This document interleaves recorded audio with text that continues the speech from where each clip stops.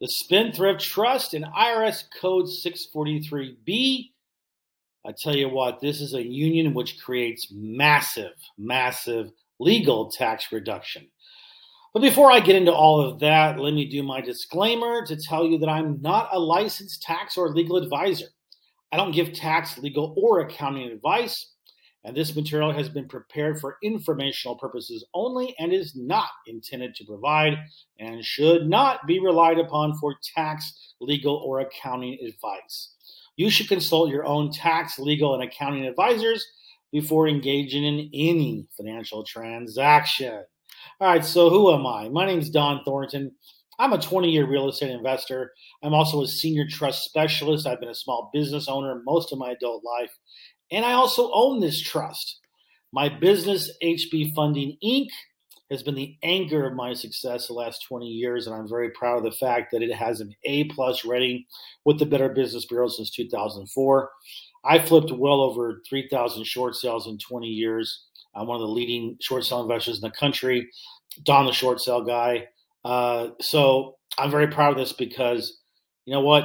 I built my business on integrity, and I bring that to this trust business. So let's talk about the benefits of a Spendthrift Trust. Well, the big four, I call it, the Mount Rushmore of benefits, is that it gives you 100% lawsuit-proof asset protection. Capital gains taxes are not a taxable event if you're selling a trust asset.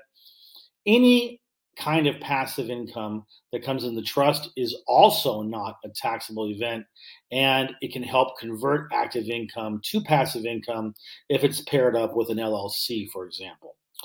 And the biggest thing about this trust that makes it so valuable and so unique is that it is an IRS Code 643 compliant trust. So you might be asking yourself, well, hey, what does IRC Code 643B cover? Well, it covers a lot of things, but amongst them all, it covers trust income and distributions. So let's just dive in and talk right now about capital gains tax and the trust. Now, I'm going to quote right here from IRS Code 643B. I'm going to read this in its entirety because it's very important that you understand this. Gains from the sale or exchange of capital assets shall be excluded to the extent that such gains are allocated to corpus and are not A, paid, credited, or required to be distributed to any beneficiary during the taxable year, or B, paid, permanently set aside, or to be used for the purposes specified in Section 642C. So basically what this is saying is that there's no capital gains tax as long as the gains are allocated to corpus and are not distributed to any beneficiaries. So you're probably thinking to yourself, what the hell does corpus of the trust mean, Don? Well, it's a Latin term, corpus. It means body. And so in this sense, what we're saying is that as long as the gains from any capital gains sale of capital gains, that they are allocated to the corpus of the trust, meaning they become trust property and they are not distributed to the beneficiaries. Now, this is something that's interesting here. I own a trust, okay? I'm going to just have a quick comparison here. I'm going to show you that the language in our trust is exactly the same as in Internal Revenue Code 643. Now, look at this right here, okay? So in the bottom left-hand corner, you have what I just read. Gains from the sale or exchange of capital assets shall be excluded to the extent that such gains are allocated to corpus and are not A, paid, credited, or required to be distributed to any beneficiary during the taxable year, or B, paid, permanently set aside, or to be used for the purposes specified in Section 642C. So look what it says here.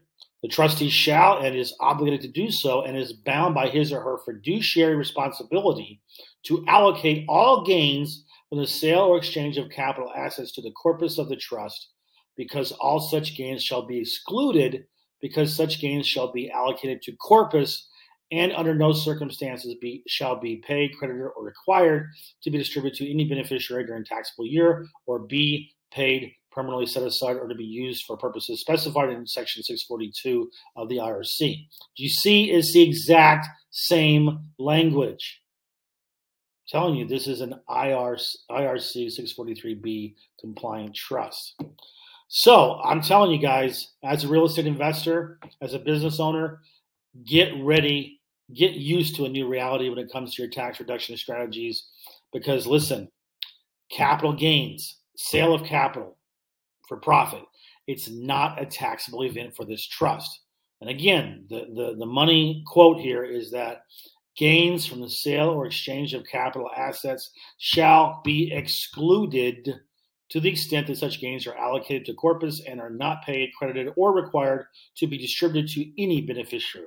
So think about this. Real estate investment properties. If you have a business and you're selling that, crypto, stocks, precious metals, Forex, no capital gains taxes will be owed if they are a trust asset when you sell them. Okay, that's pretty powerful. But let's talk about passive income in the trust, because that's also a huge source of income for the trust. And I'm going to show you now how that's also not going to be a taxable event. So let's just go and review here about the benefits of a Spendthrift Trust. We're not going to talk about asset protection in this video. We've already covered the capital gains, but right here, passive income, not a taxable event.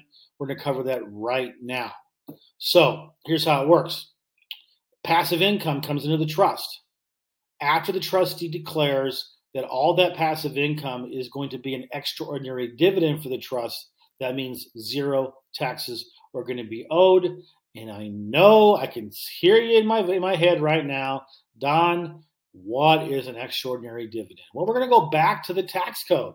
We're going to go back to 643B, talking about income. It says, for purposes of this subpart and subparts B, C, and D, the term income, when not preceded by the words taxable, distributable net, undistributed net, or gross, means the amount of income of the estate or trust for the taxable year determined under the terms of the governing instrument and applicable local law.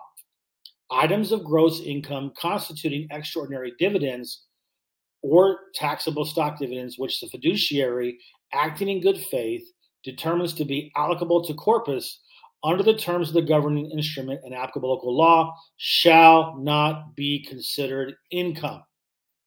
So, who's the fiduciary? Well, that's easy. That's you. You're the trustee. That's what it means. The trustee has fiduciary responsibility for the trust. So, fiduciary equals trustee. So you're probably thinking to yourself, okay, that sounds great. It's a little bit mumbo-jumbo-y because we're quoting from a tax code. So how does this work? Well, it's easy. Passive income comes into the trust throughout the tax year. So it could be from rents, it could be from lease payments, it could be from passive investments. As long as it's coming into the trust as passive income, your accountant is going to prepare your taxes. This trust files a 1041 every single year. So like you would for an LLC or an S Corp, you're going to go through, you're going to be doing your QuickBooks, you're going to be giving this to your accountant. Your accountant is going to be going to deduct all the trust expenses. Finally, you're going to be left with an amount that normally would be taxable income if you were talking about an S Corp or an LLC. But with you as trustee, whatever is left over that after deductions have been taken, you are going to declare that to be an extraordinary dividend for the trust. And so by doing that, your passive income now becomes a non-taxable event. Pretty cool, huh? So I'm sure there's naysayers out there. You're out there, saying, Don, how in the world is this possible? How does the IRS allow this? Something's not right here.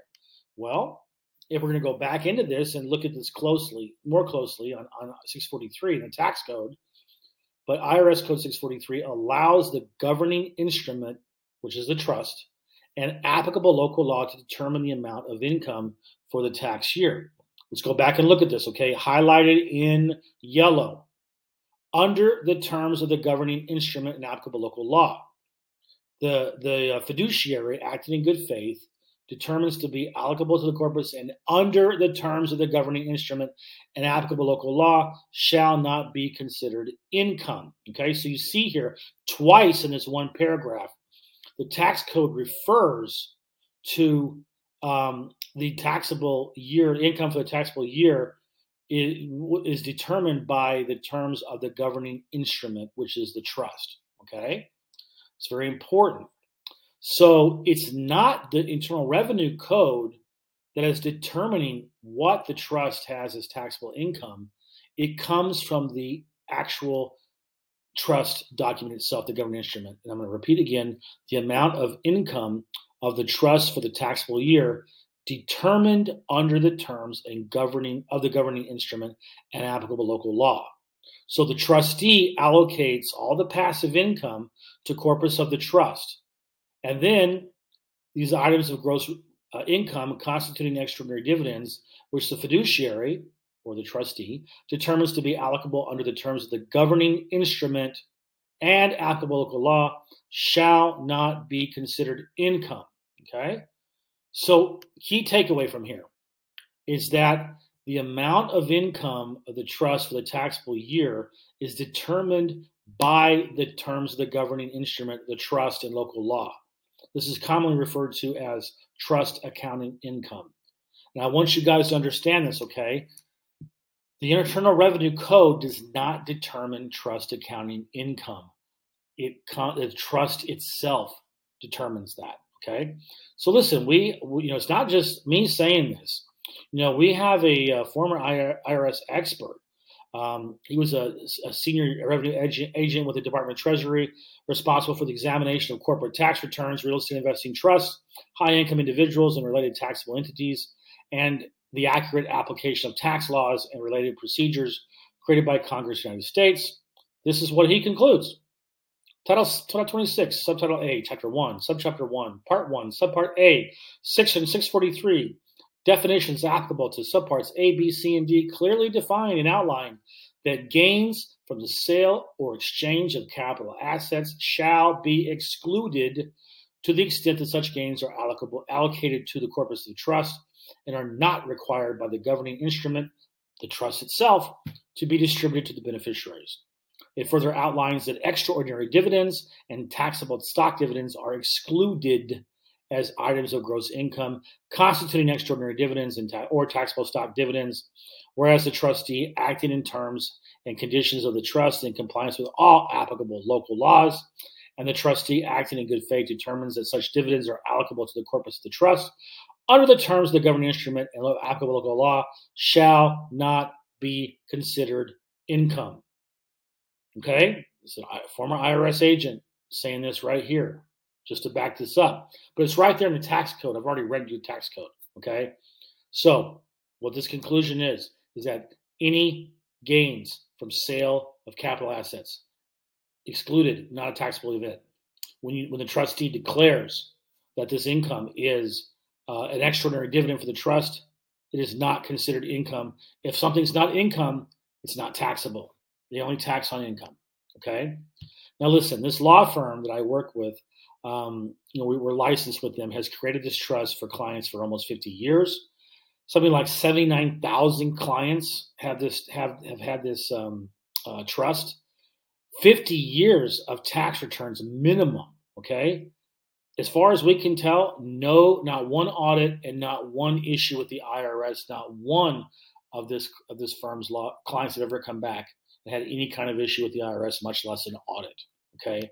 Now you might be asking yourself, well, why has there been no pushback from the IRS all this time? You know what? Occam's razor. The simplest explanation tends to be true. Okay. This is a legal strategy. That's why there's been no pushback, because no laws are being broken. This trust is written in full compliance with IRS Code 643B. The tax returns that we filed disclose this. We have been fully transparent with the IRS for decades. And like I said, as far as we know, not a single audit or problem in 50 years. So I want to congratulate you that you found this trust that's going to protect your assets and your wealth for generations. And listen, plus, as I've already shown here, your tax burdens will be significantly reduced thanks to this trust being 100% compliant with IRS Code 643B. I personally want to thank you for taking the time to watch this video, and I encourage you to reach out to me, and we can talk more. We do a free strategy session and show how this trust can help you save and protect your assets for your future generations and to greatly limit your tax liabilities by using this amazing trust. Thank you.